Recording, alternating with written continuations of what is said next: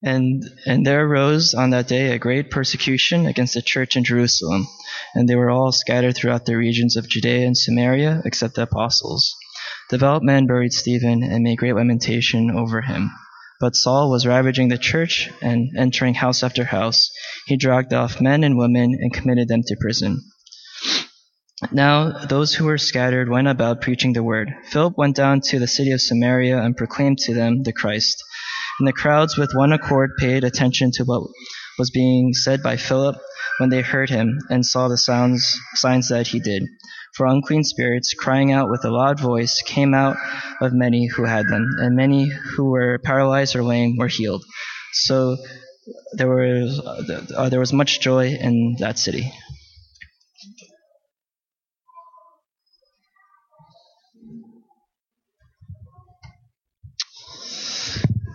Thank you for that reading of Scripture, and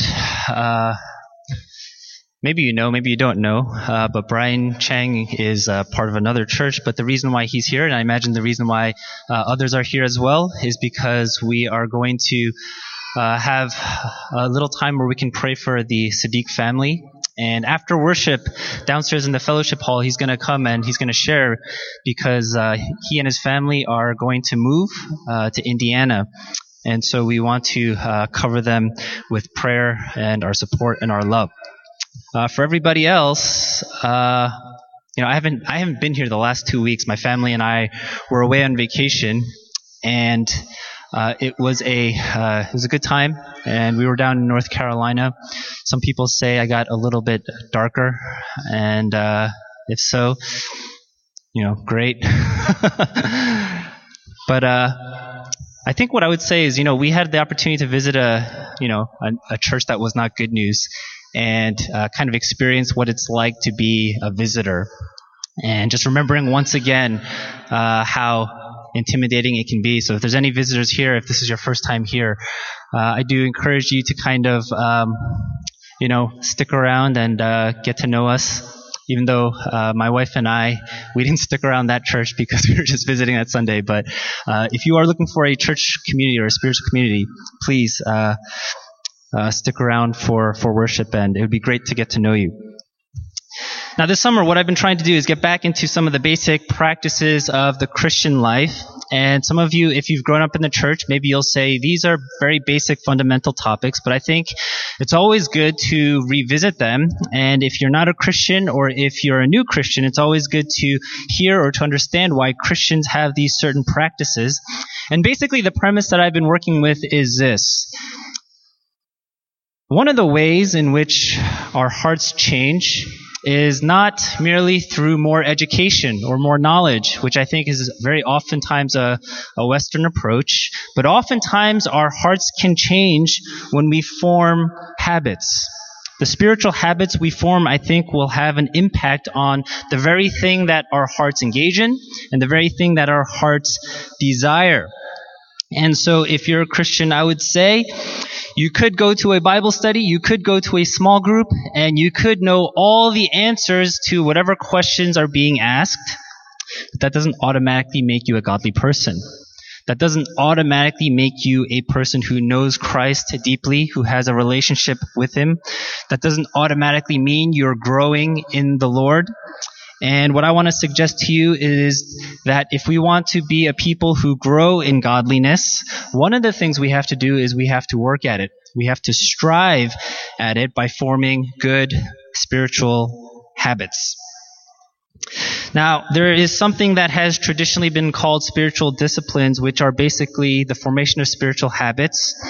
And it's Christian practices that we try to engage in and try to do over and over to shape our hearts and to grow in godliness. And I don't know this for sure, but at least it sure feels like it to me that over, in American churches, there's kind of been this de-emphasis on the need to work and strive for godliness, the need to constantly engage in these spiritual habits. And I wonder if part of the reason is because we have maybe this slight misunderstanding of the gospel, because although it is free grace and although it is something that we receive and something that is given to us and something that we don't merit, there is still an aspect to the Christian life that if we want to grow in the gospel, that we have to work at it and we have to strive for it. And perhaps a good analogy would be that of cultivating a garden. And in order to cultivate a garden, of course, we are not the ones who are responsible for the growth of the garden, but there are certain things that we have to do in order to nurture it and in order for this garden to grow. And so that's what I've been trying to do in this summer, and tackle different topics. And I thought today the appropriate thing to talk about would be the spiritual habit of evangelism. Okay, the spiritual habit of evangelism. Now, I think for most people, evangelism is probably not going to be something that we are completely comfortable with and completely comfortable doing. And if you don't know what the word evangelism means, it basically means preaching the gospel, right? Sharing the gospel, seeking someone to give their life over to Christ in repentance and convert and become a Christian. And so maybe for some people, this notion of evangelism, or this notion of trying to convert someone to your own faith, seems like a very arrogant proposition. It seems like a very narrow-minded thing to do, and it just shouldn't be done. And maybe if you're a Christian, maybe you feel like that too, and you just say, to share my faith with somebody in the hopes that they convert to that faith seems a little bit inappropriate, or it seems a little bit rude. And the story I always tell, and the story I always think of when I hear sentiments like that, is when I was in college and I was talking to a professor, an art history professor, and I had mentioned to this professor that I was going on a mission trip that summer and I was going to Thailand. And she was like, "So what are you going to do?" And I was like, "Well, I'm going to share the gospel." And she said to me, "Well, what makes you think you should preach your religion in a place like Thailand? Who are you to think that your faith perspective is the right one?" In my opinion, I think what Christians need to stop doing is trying to convert other people. And as a college student at the time, I didn't really know how to respond. But as I look back on that conversation and on that experience, I think I would say this. I think she was unknowingly doing the very thing that she was admonishing me from doing. I think she was actually evangelizing to me. I think she was trying to convert me, because her faith perspective was one that was postmodern, one that was relativistic, one that was also very individualistic and kind of says every person and every individual has a right to choose their own path and what they believe. And that was her faith perspective. And by telling me that I shouldn't go to Thailand and I shouldn't preach the gospel, I think she was evangelizing her own faith perspective to me. And so basically my point is this: I think everybody, regardless of what you believe, is always going to be doing this. And so if you are a Christian, it's not something that you should feel that is necessarily inappropriate, because everybody's doing it anyway according to their own faith perspective. Now here's where I think the majority of us probably fall if we're not comfortable with evangelism.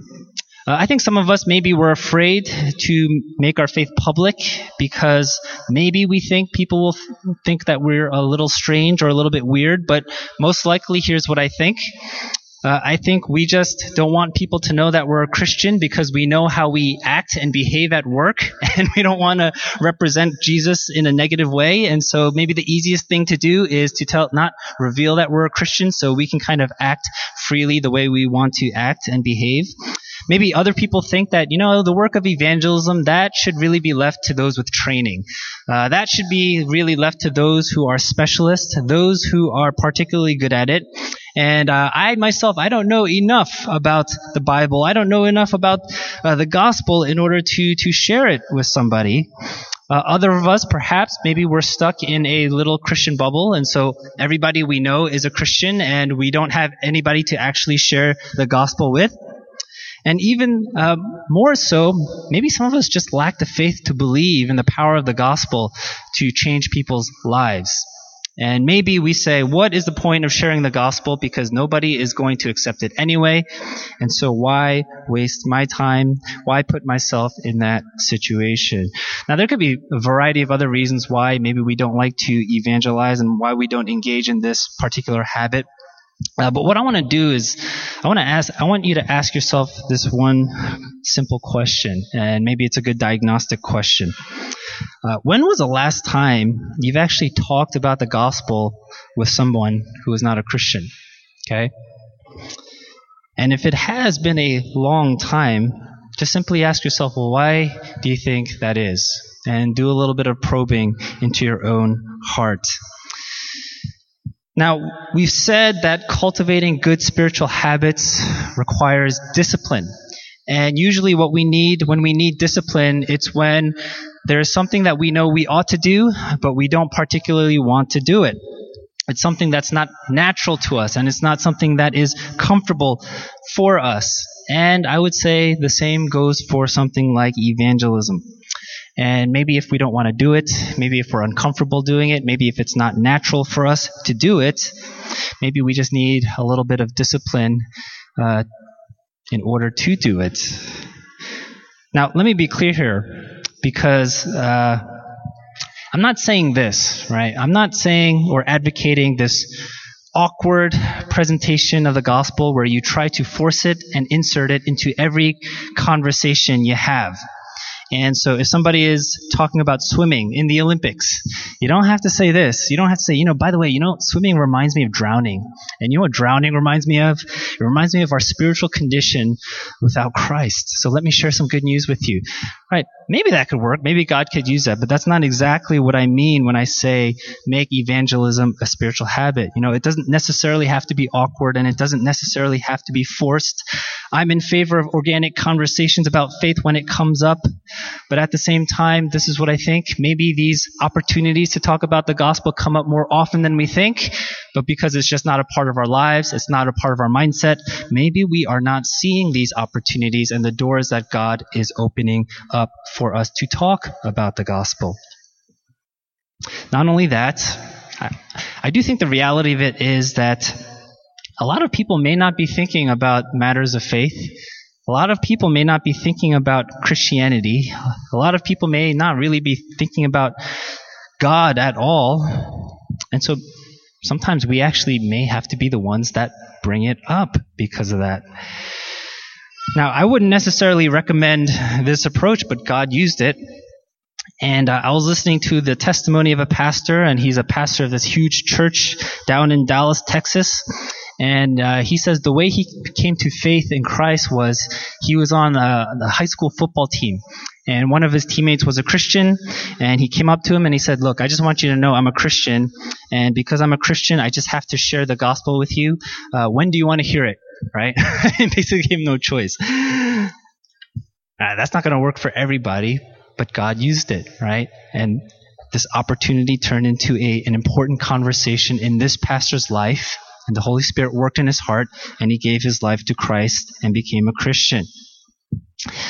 Now, if we're not used to talking about the gospel, then it is going to feel very uncomfortable and very unnatural to us.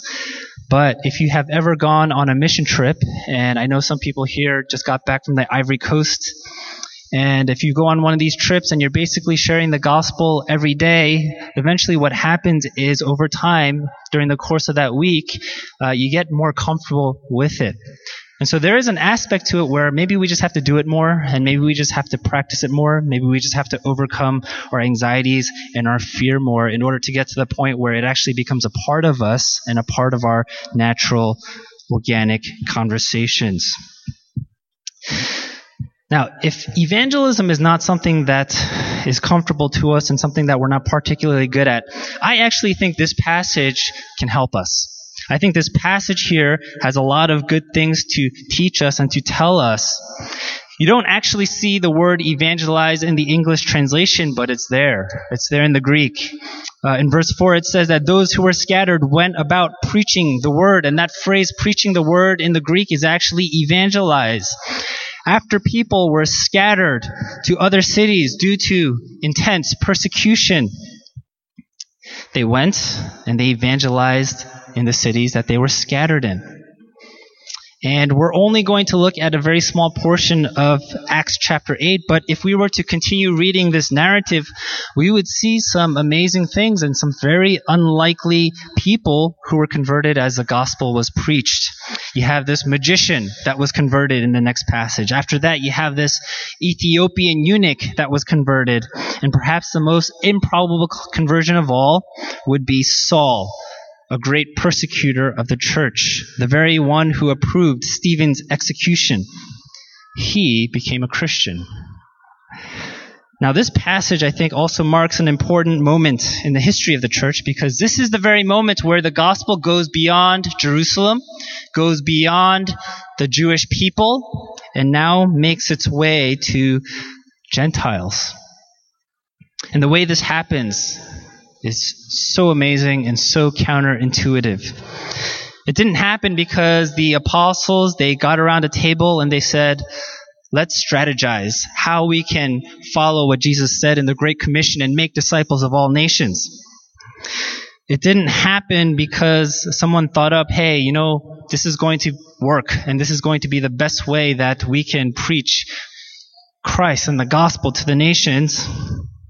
The way it happened was Stephen was martyred and he was killed, and Christians were persecuted. And what happened was it forced Christians to be scattered into other cities, and as they were scattered into other cities, they preached the gospel, and the Holy Spirit was at work and moving, and people were convinced of the gospel message. That's how God did it. Now, on a side note, it does seem like God has a pattern of doing it that way. One of the reasons why the gospel spread in China was because the Chinese government at one point kicked out all the Western missionaries many, many years ago. And after that, God did amazing things and the gospel exploded in a place like China.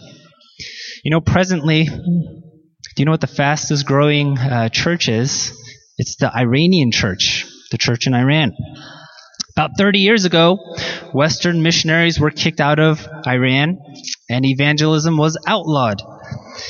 Christians there were interrogated, they were arrested, some of them were executed over the years, and yet last year, Iran was identified as having the fastest growing church in the world.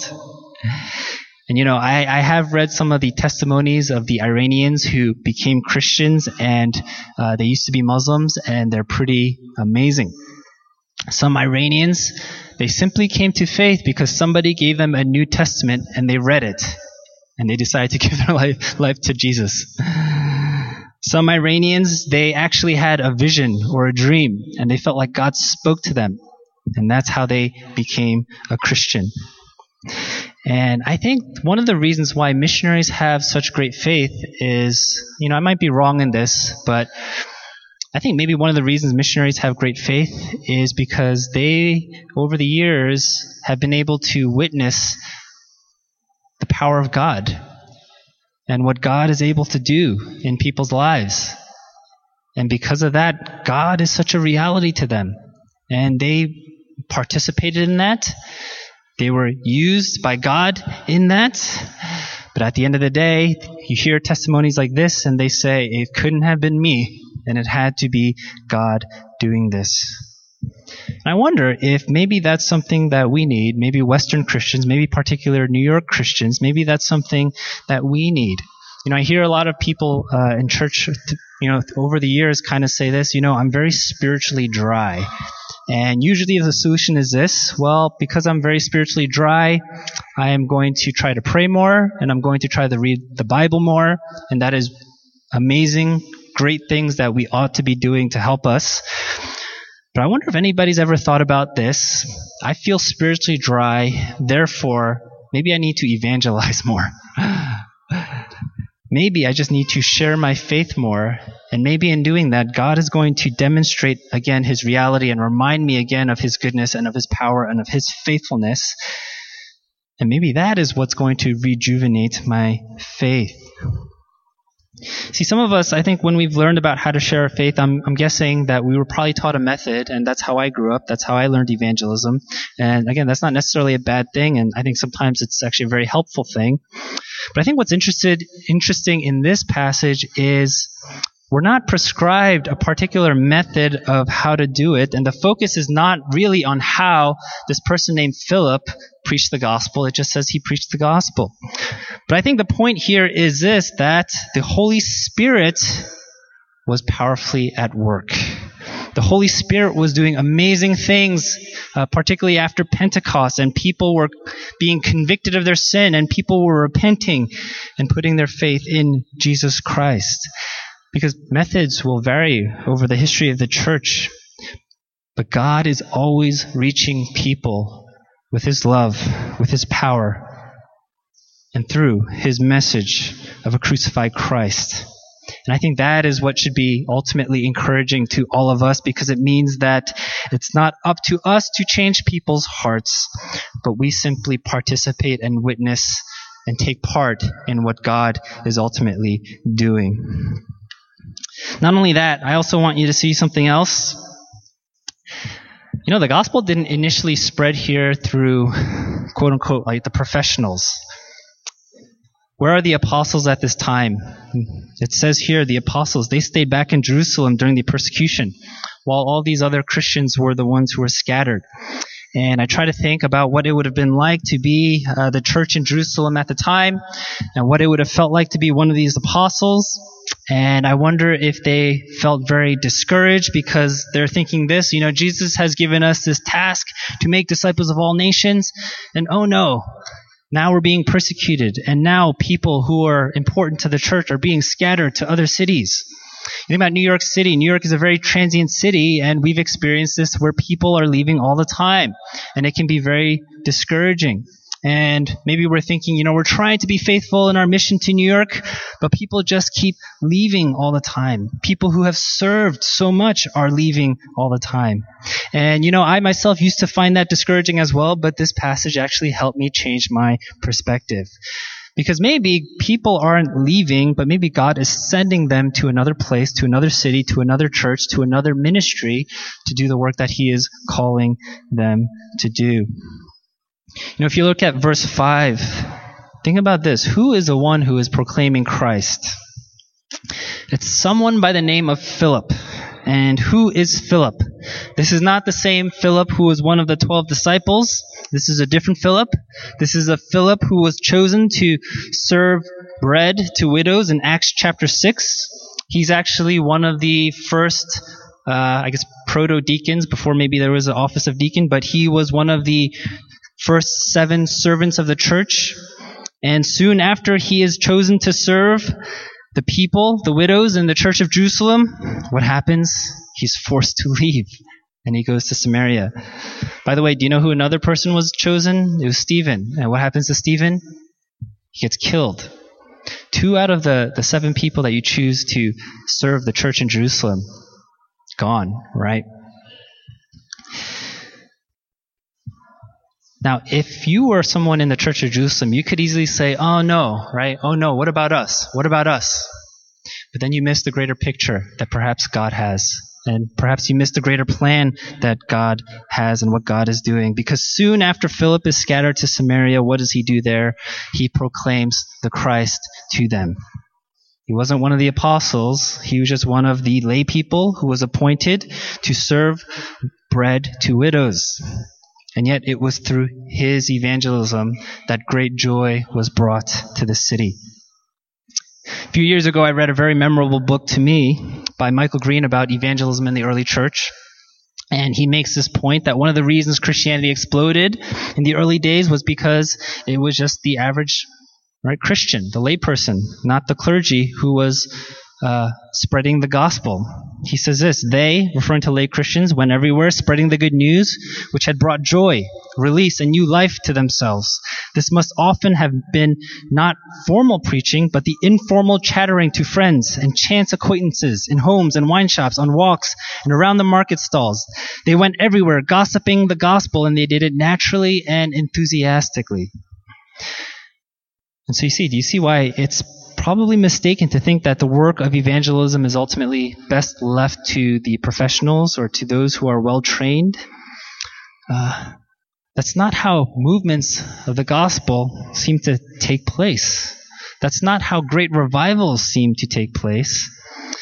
Great movements of the gospel seem to take place when the average lay Christian is so filled with joy because of the gospel that they just go gossiping it to other people. I think that's what took place in China. I think that's what's taking place in Iran. I do hope it does take place even here in New York City.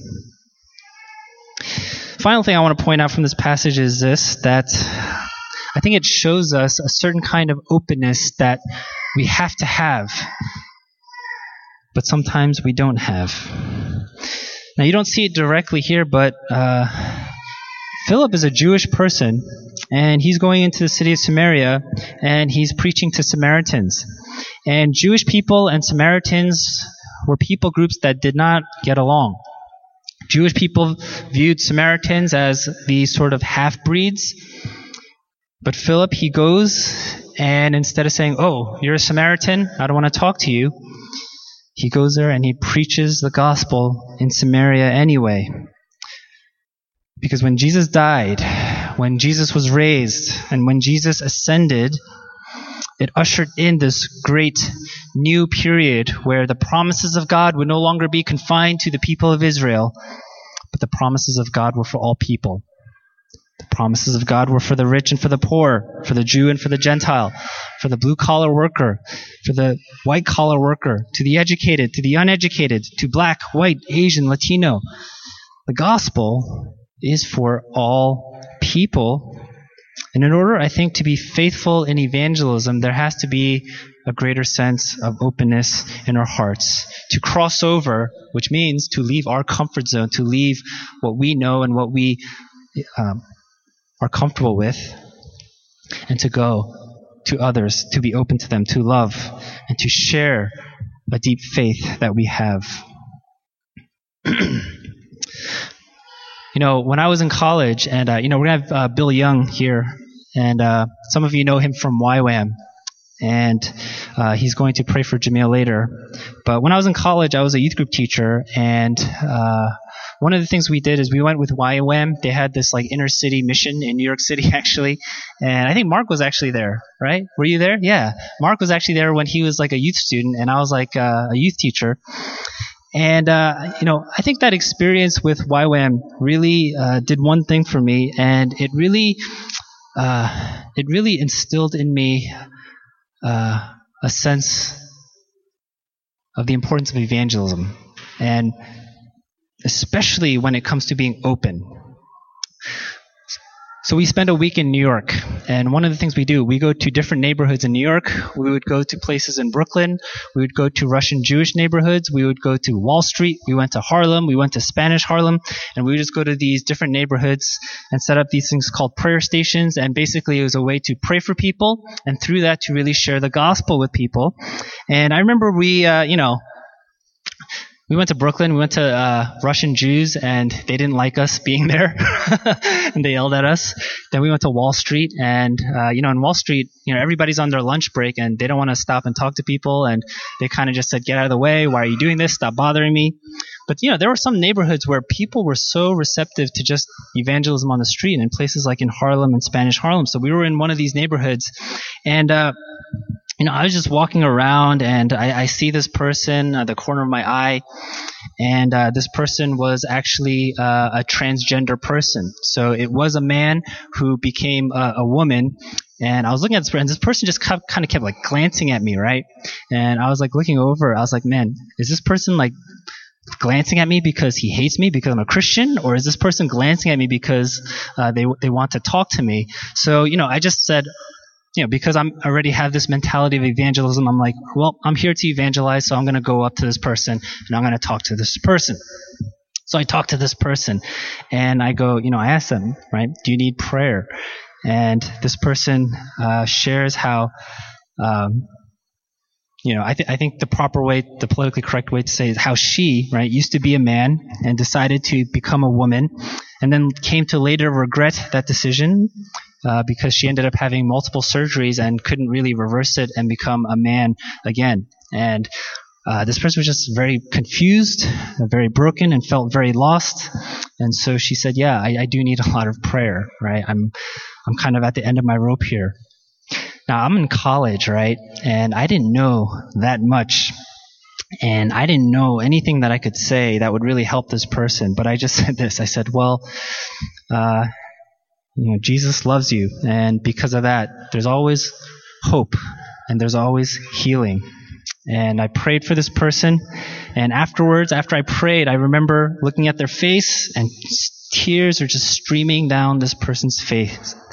And she thanked me. And, I don't know what happened to this person afterwards, but I will say this. If I had not been in this mentality of evangelism, and if I had not been doing it all week, the truth of the matter is I probably would never have been open to this person, and I probably would have never gone up and talked to this person. And that would have been a lost moment or a lost opportunity to share the gospel and to share about Jesus Christ.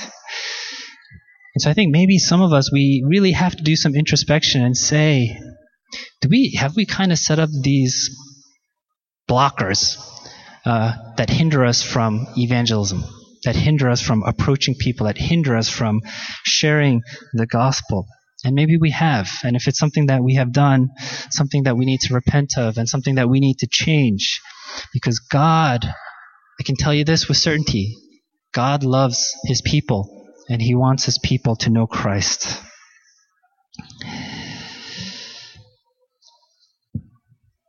Now, let me also say something that might sound a little bit harsh, and I don't mean it to, but I just mean it to be somewhat of a challenge.